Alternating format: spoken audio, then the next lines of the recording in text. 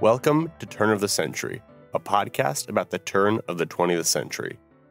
I'm Joseph Hawthorne. The Balahiga massacre, incident, battle, whatever you want to call it, was a shocking twist in a war that seemed to be winding down. On this episode, novelist Jennifer Halleck shares her research on Balahiga and her experience teaching Philippines history in a U.S. classroom. On today's episode, we're going to use very specific events from a short battle to understand the aftermath of a much wider conflict.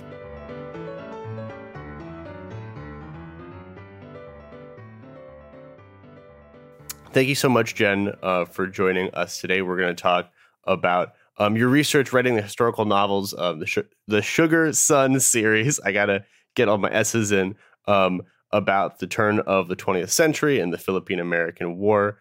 Really excited to have you. And so can you just jump in a little bit to what exact events your books cover, a little context about Balahiga, Thomasites, what do you get into in your books?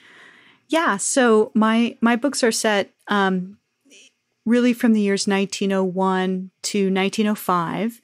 And I'm going to do it maybe more by character than even events, because in some ways my characters represent, different aspects of American rule. So I have one American school teacher, and she represents the Thomasites, who were the American teachers who came in August of 1901 to set up a public school system.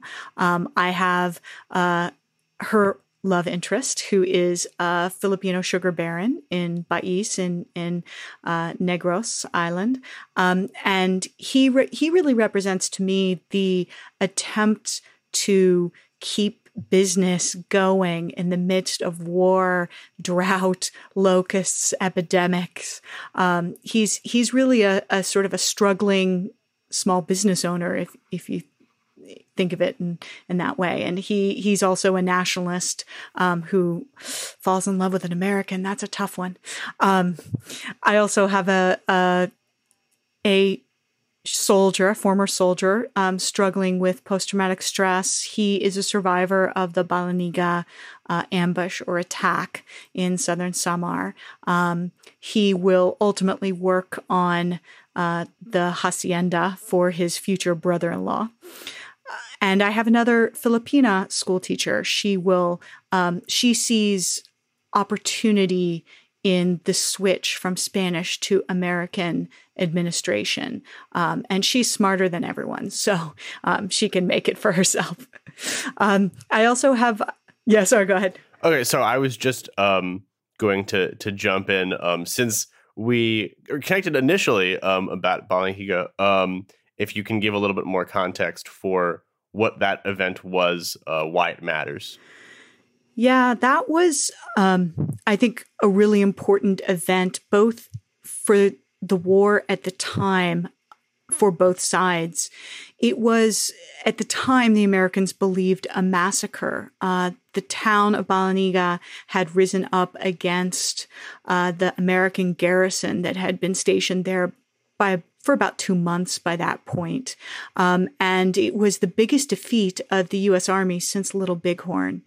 Of the 72 Americans in that garrison, 48 are killed.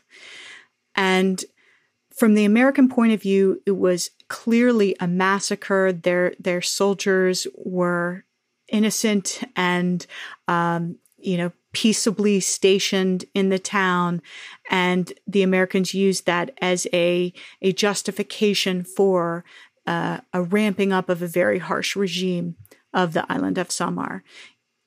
I think from the Filipino perspective, the American garrison there had not been as peaceful as all that, and they in fact were creating their liberation. This was for them a rebellion, a righteous uprising against forced labor and forced imprisonment. Essentially, the Americans had moved into the couple weeks before the incident, before the attack, had moved into creating a labor camp out of all the men of the town. And, it was really a town a town-led attack, a town-staffed attack. It was basically men of the region. The Americans saw it as just one action within the larger overall war, and they treated it as such. I think that the recent scholarship of Rolando Borinaga and Bob Kuti have shown that, in fact, this was a very spontaneous response to a very difficult situation that the town had been in. But for everyone after used Bala-Nyga as the justification. It was the justification for everything the Americans did afterwards. And then can you talk a little bit about what happened afterwards? That's almost as important, maybe more important, for the larger history. Let's think about that. What was the after effect of the Bala-Nyga incident? So almost immediately, the Americans steamed right over to the town and burned it down, attacked, and that just began sort of the larger counteroffensive over most of the whole island. General Hughes claimed that he wanted his soldiers to make a desert out of that island. And General Jacob, quote, hell-roaring, end quote, Smith said that he wished for the men to kill and burn. And the more they killed and burned, the more they would please him. And when asked, what the age of engagement was, he said 10 years old. So, you have this idea that every male 10 and above would be potentially a fighter. And I don't think that goes against General Orders 100. That absolutely is not what military practice was meant to be. But I think the most out of control that Americans got in the Philippines was really on that island and neighboring Leyte. Well, and I should say in the southern islands, that maybe up until 1902. Then you have a whole nother war that the Americans have to fight in Mindanao, in Jolo, and Basilan. And you also teach, I think, mostly high school. Just high school, and you have lessons, classes about the Philippines, about Philippine American history, the Philippine American War. What kind of conversations you have with New England students, with American students? Well, I actually, since I teach at a boarding school, I do have international students. I have students from everywhere, but I would say the majority of them are American high schoolers, mostly seniors. And I have no idea what propels them to take my course. It's an elective course. And I think it's the only one at the high school level in the country that's an entire trimester devoted to American empire in the Philippines specifically. It's, I think, one of very few courses even at the college level devoted to American empire in the Philippines. And I find that just honestly flabbergasting. It's just unbelievable how little Americans understand about their former colony. And that's actually one of the things that the students find so fascinating. They don't understand why they don't learn about it more, why they haven't heard more about it, how much the Americans really impacted the Philippines and vice versa, how much, occupying the Philippines impacted America, the relationship between those two countries, that it was in fact a colony for so long, 48 years, that it was such a significant base of American foreign policy in the Pacific. One of the things I always say is that if you look at all the issues we talk about now, from globalization and trade, economic liberalization, or if we talk about military policy, torture, right? All of these were issues even then, and they really began then in the Philippine-American War. It was 1902 when the Senate was essentially shut down for any other issues, with the Lodge Committee on the Philippines trying to find out to what extent the Americans were guilty of what they called marked severities, which is essentially torture. And it was, the Philippine-American War and occupation of the Philippines, and whether the United States should even have an overseas empire, was the key issue of the 1900 election. And so I think that it's really interesting that we just have forgotten about this, and we sort of push it aside, even though it's so relevant to everything we do right now. And if anything, I would say it's more relevant now. My students typically, as we move along in the course, I have another elective on Vietnam and then another elective, I call it America and Iraq, but it's really America and the Middle East. And by the time several students who have chosen to take all three get to the end, they sort of have their heads on their desk saying, why don't Americans learn from the past? But they also say it's amazing to them how little Americans are told today about the extent of American empire. And I know that that's a big focus for Stephen Kinzer. Also, Daniel Immerwahr, who wrote How to Hide an Empire. It's a big focus that we've made our empire invisible, partly by giving up the big portions of land like the Philippines and keeping the small islands like Guam, right? And by doing that, we've created this pointillist empire. But I think it makes it so that we can pretend that we're a republic, when in fact we're an empire, and we still are. And I think that was the reason why I began. I mean, I was living in the Philippines too, but that was really the reason I began wanting to write historical fiction, historical romance, really genre fiction set there. Was my initial aim was to bring that setting to the American public so that people would read interesting stories about love and, conflict, but, learn about their own history in a way that was very low impact, shall we say. And so that was my aim. Interestingly enough, I found more of an audience in the Philippines than in the United States. And I think that's because to a Filipino, the American period, we know about that, or we at least know something about that. Whereas if you say to an American, what about the Philippine period? What about the American period in the Philippines?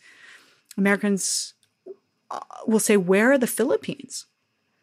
Which, by the way, is also what McKinley said. Right, that's what I was going to say is like literally what the President of the United States said 120 years ago now, a century ago.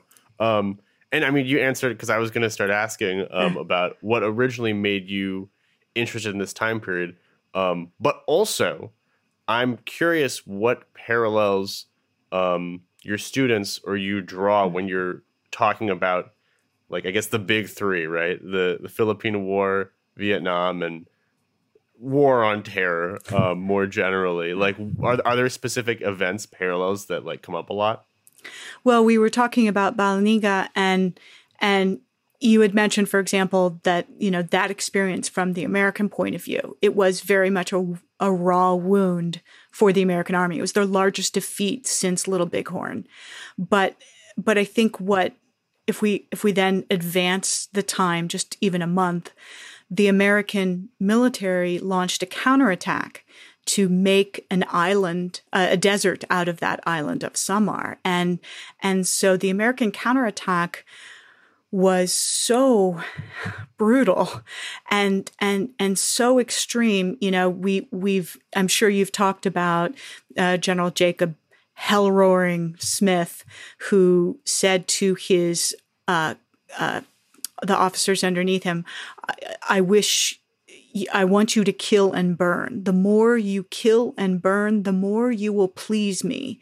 And his officers asked him, what was the age of engagement? At what age would a male Filipino be considered a potential threat? And he said 10. Right. So basically he was saying kill every male above the age of 10. Now, fortunately, most of his officers had a better head on their shoulders than that. But, the most of the deaths in Samar came from the burning. It came from just burning down village after village, rice field after rice field, slaughtering carabao, which, were not just animals. They're not just family pets. They're tractors, right? They're the main piece of property that any Filipino farming family would be lucky to have if they still had one. There had been a rinderpest epidemic, which is like measles for carabao, and so 90% of them had already been killed. You have just this island that is absolutely put to the torch, and that is something that my students find consistent when we then study My Lai in Vietnam, when you have entire areas that become free fire zones, and which, by the way, was even a policy in Batangas under General Bell, right? You create these protected zones, as they were called. You push all the civilians into these few camps, and then the areas outside the quote unquote deadline are free fire zones. And that concept, I mean, it worked for Bell, but if you think about it, when American civilians are told that was the policy, people are surprised. It was the very policy that we went to war with Spain to prevent. It was the reconcentrados that the Spanish were using in Cuba that gave the justification for liberating, quote unquote, liberating the Cubans from Spanish tyranny. And then just 2 years later, the Americans are using those exact strategies. So basically called the reconcentration camps. Reconcentration camps, yes. So we see that when you look at Fallujah, when you look at honestly even the use of drones, the idea that that we're really putting a lot of hope in the fact that when we shoot, we're able to discriminate between friend and foe. In the Philippines, it was, insurrecto versus amigo, sort of amigo by day, insurrecto by night. How do you deal with a fighting force you might not be able to see? How do you deal with the civilians who are caught in between you and that fighting force? How do you make friends in a situation like that? And, what's also interesting is that in some ways the Americans were more successful in the Philippines than they ever would be again. And that may be because there was this other part of the American policy that I think is probably worth mentioning, is the attraction. So, if the military policy was the chastisement, as it was known, then the attraction was things like building bridges, ports, sanitation efforts, providing medical care, free dispensaries, and what I write about, teachers. So, in 1901, 1,000 American school teachers arrived in the Philippines to set up a public coeducational secular school system. And so that is a good transition. Everything that we talk about is a good transition for multiple things, but that is a good transition because you write and you teach. Is that what originally got you interested in this topic? What was it that made you interested? Absolutely. I was living in the Philippines. I was teaching in international school, teaching history. And I was also writing at that time. And, I was writing contemporary romance. And my husband said, that's just crazy. You're a history teacher in a place of rich, shared American and Philippine history. You should write a novel about, a Thomsite, which is the slang term for these American teachers, because they arrived on the transport named Thomas. So everyone called them Thomasites. Used to write about a Thomasite who falls in love with a Filipino sugar baron. Is that Jane Austen enough for you? And he's sort of doing it as a dare. I was like, I take that dare. And it was, it was hard at first, but I was also living in a place where I had more access to information on this period than anywhere else. And so I was able to drive across town to the Ateneo de Manila library. They have the American Heritage Collection. And so, put me in a room with microfiche and, if I have a sandwich and microfiche, like that's the day. And so I would just read through the Manila Times and read about, what was happening with all these teachers. And that was the inspiration for my first novel. Awesome. Yeah. And then, and it kept going and, you rolled with it. And so thinking about that research, like, can you just talk a little bit more about what you found? If, I guess for lack of a better word, like if you found things you never, seen in like history books or textbooks, but like what kind of, new things you unearthed? Oh gosh, that's a good question. One of the things I found was how much conversation was going on within the American community about what their policies should be. I think it's important to remember that this was sort of a new adventure for a lot of Americans. They didn't have a history of, Rudyard Kipling's, School of Imperialism 101. Like they hadn't taken that course. And so they were trying to figure out how to do this and yet also how to do it better. Because throughout all of this, you see a strain of the American exceptionalism idea, right? That it was America's history and legal system and transparent democracy that made them better suited to bring governance to the Philippines than any European power. The United States wanted to do things better than the Europeans, and differently. And so there was a lot of discussion and pretty, I think, open debate in some of the English language newspapers about issues such as, should we be teaching these children in English? And I think that's a really good question. I think it's one of the main criticisms of the system that they built was that it, unlike what the Spanish had done before them, the Spanish had intended to create a public school system. They sort of fell short of their own vision for it. It ended up being left primarily for the church to do. And they had a lot of time too. They did have a lot of time. But you have to remember the interesting thing about the Spanish in the Philippines, I think two things that people often forget about their empire there is that, number one, the Philippines was a colony of a colony.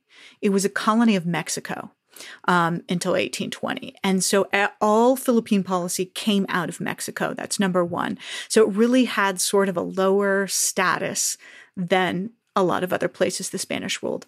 And then second, really outside Manila, the people running all Spanish policy were the friars, right? So it was all the priests. There really wasn't sort of a Spanish governance system other than, the church. So it was, again, left to the church to do, which I think meant it was done better in some places and worse in others. And they did teach some Spanish, and the elites spoke Spanish fluently and went to Spain for school.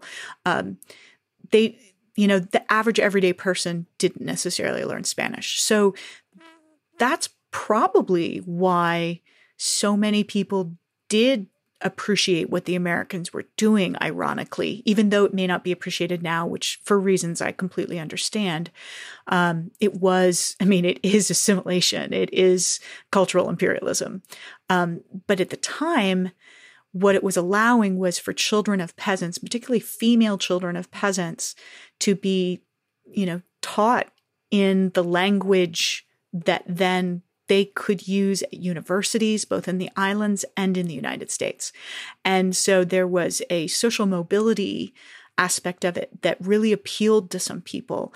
And so they actually did seems want to have their children learn English, because they could get a job that maybe it doesn't sound like much these days, but they could be a clerk for one of these government offices. It doesn't seem like much, but if your parents are doing daily backbreaking labor in the fields and not getting paid well for it, and then their children have this opportunity to work indoors, shaded from the sun, and have a regular salary and status, that meant a lot. So what I find very interesting is the Americans did debate whether they should be teaching in Spanish or whether they should even be learning the local languages and teaching in those. And in the end, this may not surprise you, took the easy way out. The Americans decided, hey, we speak English. And they had a lot of justifications. It's going to be the commercial language of Asia, let alone the world, and it will give people a lot of opportunities. But they just said, we'll just do it in English. Yeah, I mean, and it's a mixed blessing, for like a lot of reasons you mentioned. But it does. There were definitely benefits at the time. And so, speaking of more broadly about your research too, maybe I got this wrong and we can delete this if not, but did you also go to Balingiga or try and recreate the scene there? I didn't do any battle recreation, reenactment, but I did go. I dragged my husband there.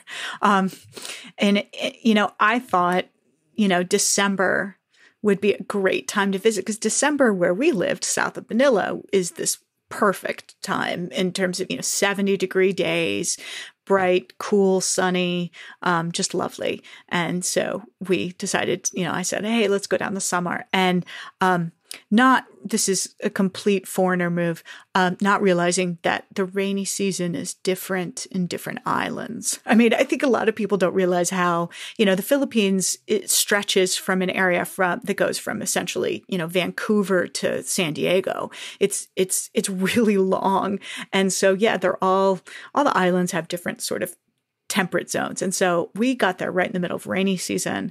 And we ended up having to flee by bus because there were landslides, because there was so much rain.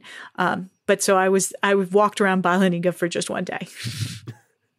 Well, what did you, did you glean anything from that trip? I mean, it's nice to be, not much competition, I guess, for the flight, but did you learn anything about that? I mean, I learned, number one, Samar is beautiful. It's still beautiful today. I think it's definitely one of those places that if you're really sort of an eco-tourist and you really like the outdoors adventures, I highly recommend it. It's just gorgeous.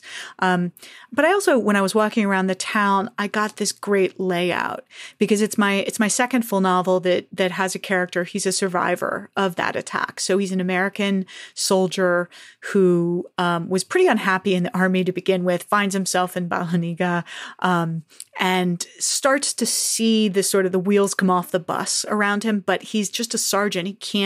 He tries to get the captain to change what he's doing, and he can't. He just has no control of the situation. And so then the attack happens.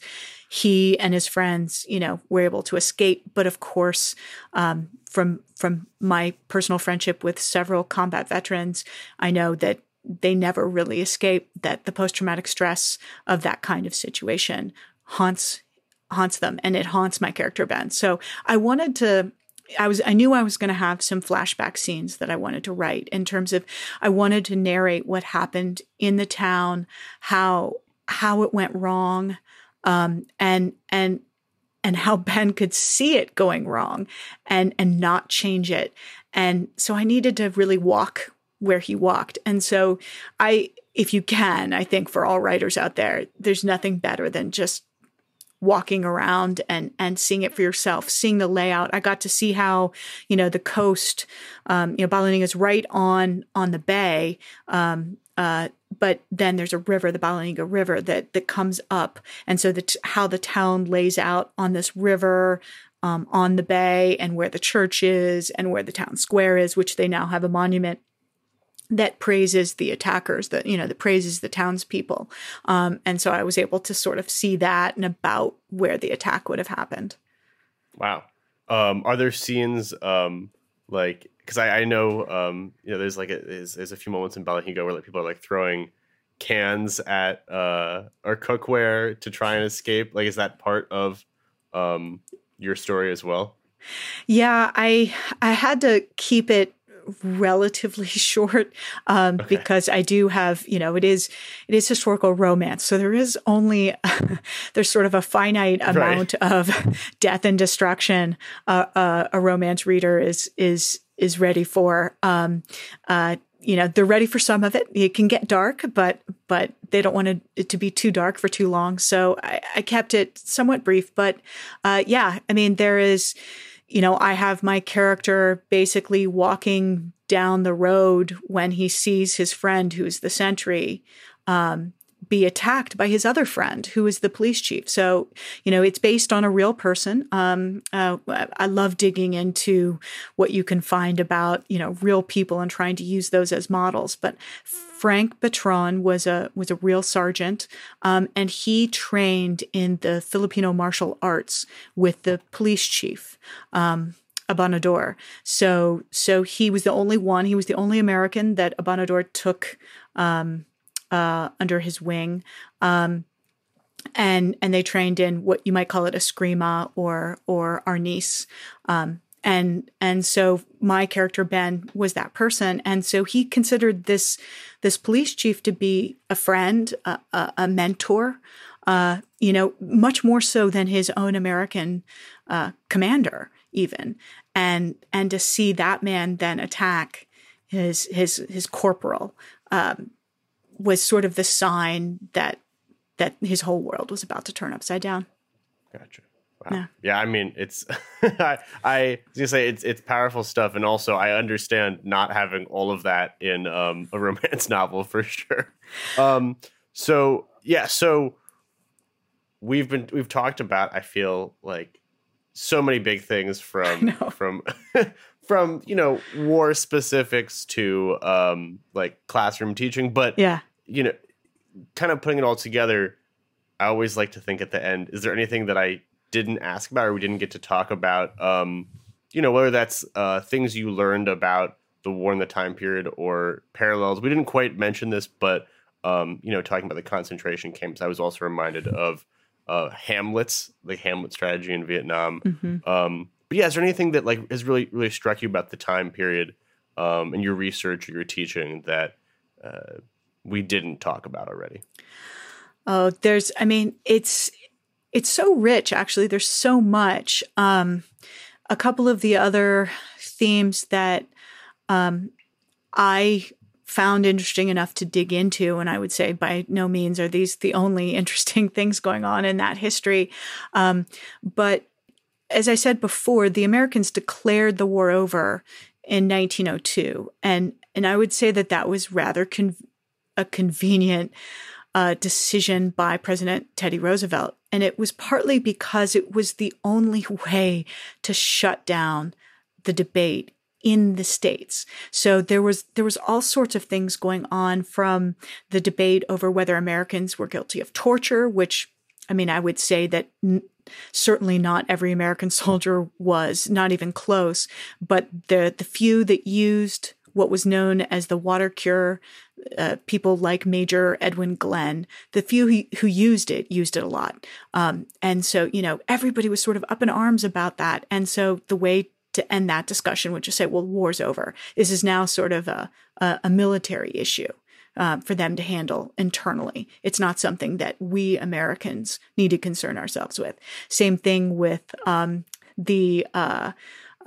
the Americans had been basically licensing brothels and doing medical inspections of prostitutes, which was basically it was just continuing the Spanish and Filipino system before them. But when Americans found out that not only was this vice happening, and I think it was Governor Taft who called it a military necessity.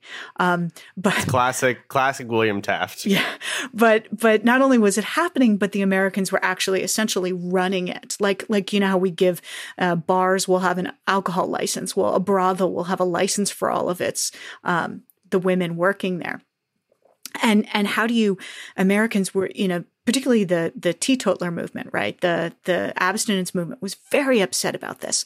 And of course, as we know, they were on the rise because they were within, 20 years of getting the amendment, which I can't remember the number off the top of my head, but banning alcohol. So prohibition was just around the bend. And so, you have all of this debate swirling in the United States, and they shut it down by just declaring the war over. Well, what I find really interesting is how much the war was in fact not over. And I feel like it's that mission accomplished banner on the Abraham Lincoln behind President George W. Bush. It's, mission accomplished is nowhere near accomplished. It hadn't even begun in Iraq when he stood on that aircraft carrier. And so I feel like it's very much the same. And particularly in Samar, when you have such a brutal strategy of just burning the entire island to the ground nearly, you have inevitably a backlash. You have the blowback that will come from that. And that came in a movement of religious extremism. So you have essentially these Christian religious extremists who are in some ways similar to the Boxers in China, and in some ways different religion, but similar to the enemies we fight in Al-Qaeda and ISIS, in that they believed that they were bringing a new beginning by essentially getting rid of the foreigners and sort of purifying their land. And the Americans had to fight. They were called the Pulahanes, and the Americans had to fight the Pulahans really from 1904 to 1907, and it was really difficult war. It was really difficult. Fortunately, the Americans actually, I think, dealt with it better than they had the first war. And then when that's not even over, then you have the war, which we call the Moro Wars, but the wars in the South against the Muslim Filipinos. And those weren't really over till 1913. And it reminds me something I was thinking about. I don't know if maybe you see the parallel or you'd agree to. I'm curious, but it reminds me, kind of how Theodore Roosevelt was very adamant that nothing was his fault, first of all, but that the war was over in the Philippines, that he gave, a crazy political speech on Memorial Day for Civil War veterans.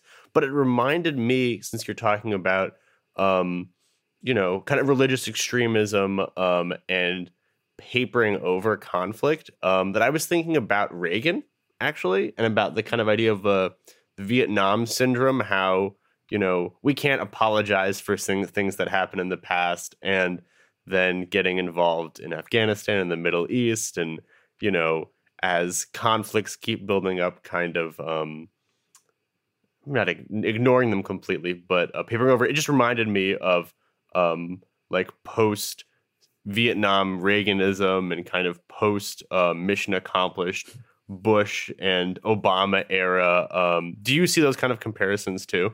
All the time. And I think especially in terms of not the American public not realizing exactly where the American military footprint is and what it's doing, because in the Philippines after 1902, I think the American public would have been surprised because they thought and they didn't even call it the war then. They called it the insurrection, right? The insurrection, which is, we can talk about how laden that word is, but the insurrection was over. So I think most Americans wouldn't have realized that there were still American troops over there fighting. And I think that is absolutely our situation now. It's possible, given recent news, that we're not even telling the president of the United States how many soldiers are where and to what extent they can be withdrawn. I think it's more than possible. It's pretty amazing to me. I've also spent a fair amount of time in Syria because I lived in Lebanon as well, and so when you look at the president trying to pull troops out of Syria and people essentially lying to him and saying, well, we can't, or this, that, the other reason. And I'm thinking to myself, usually it has to do with really, again, making the other, we're othering these other, Syria, Philippines, we're othering the people, we're othering their leaders, we're othering them and saying, well, we have to be there because they're so terrible, right? We have to go and be there. And, having traveled in Syria a fair amount, I mean, it may not be a country that we like its politics of, but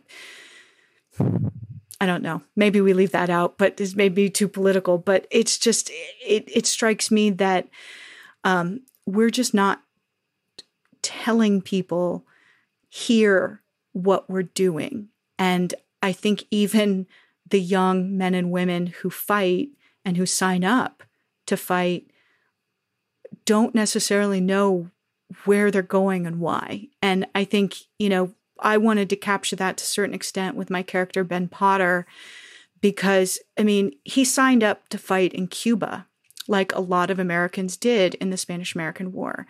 And he ends up on a ship to the Philippines. And then he ends up on a ship up to China to fight the Boxer War, and then back down to the Philippines, and then to Samar. And this whole time he's wondering, what did I sign up for, and why am I where I am right now? And that's really just not a choice given. Once you're in, right? And you follow orders, but the people who are giving those orders, how much ultimately, if we're accountable for democracy and we're accountable to the people, how much are we asking the people, is this what we really want to be doing? Yeah, it's kind of funky. It's more than funky, but it's weird. As you were talking about that, I was thinking about, as a long tangent, someone recommended that I watch like a documentary about alien conspiracies, and they're like, there's so much they're hiding from the president self, and it's like, sounds ridiculous, but it's like, could people in the military hide things from other people, elected officials? That's probably true. So, how alien a concept is that, for the pun? The last thing, actually, because you reminded me of that, that I was curious about, since I think you're a little bit familiar with David Fagen's story, is, yes, what do you think about how someone like David Fagen fits into this? How emblematic do you think his kind of story is about all the themes we're talking about? I really think it's an important story, particularly for this moment in history right now, because I think not only do you have the layer of, American soldiers being in the Philippines, unsure maybe of their mission, certainly at times under questionable leadership. I'm thinking there of General Smith. But then you add this other level that this was at the height of segregation, Jim Crow. Somebody like David Fagen, who ends up in an army representing a country that is currently allowing, Black Americans to be killed without any kind of criminal prosecution of their killers. When you have the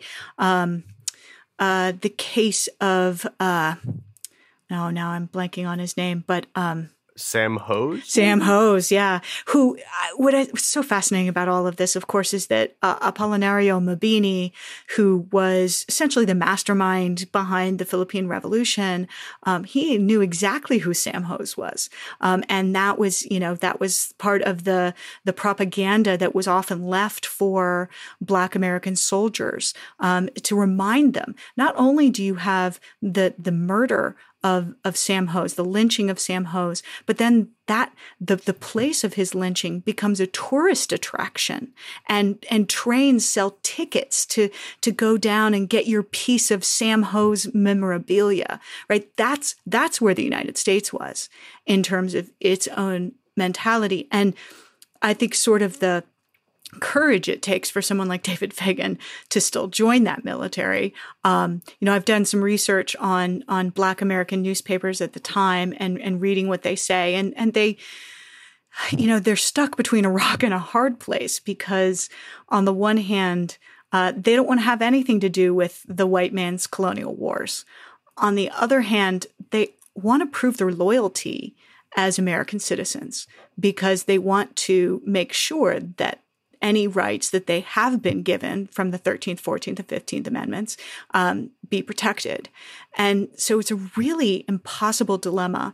And from all accounts, as you well know, I mean, I think David Fagan was treated pretty horribly by his white officers, which doesn't surprise me, some of which were old Confederate officers.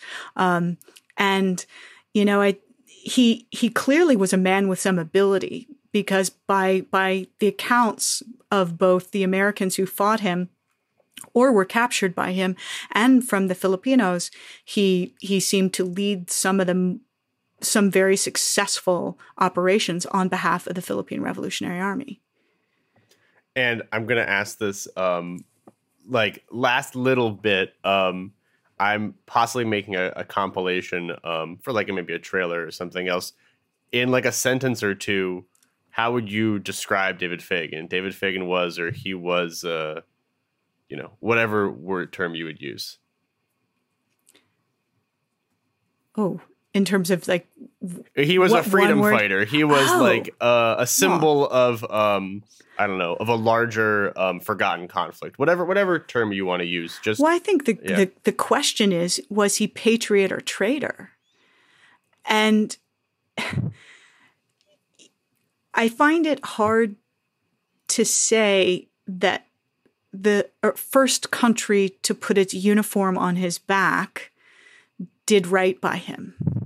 I think my feeling is that he changed countries, and that makes him a defector.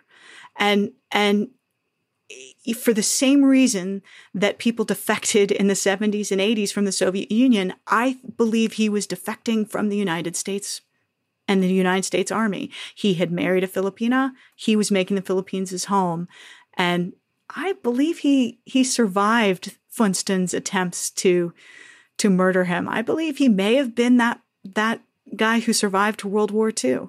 The accounts of maybe a black veteran helping the guerrillas fight, whether that could have been Fagan or not, may have very well been Fagan. So I would call him a defector. That's I'm sorry, I keep asking more questions. Why do you think that? Or why do you think he survived? I guess actually. Why do I think he survived? Yeah. I think because if you look at the requisition for the reward that was offered on his head, it never seemed to have been paid out.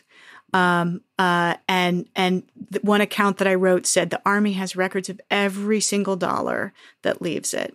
I think the other thing is that it seems sort of too perfect to have this person show up with a head that is too small to be Fagan's. And, it's sort of like this perfect, I suppose, conspiracy, but of, the idea that he could just say, oh, don't worry, he's dead. You can stop looking for him. Maybe it sounds like a good movie to me, but it sounds believable enough. No American was there. And honestly, there was no written record of the actual account of his death that I know of. No, I agree. I totally agree. I'm glad to share that kind of optimism as well. But I really appreciate you taking all this time to talk and talk about your interests and a bit of my interests as well. So thank you so much, Jen. Oh, you're welcome. Thank you for having me.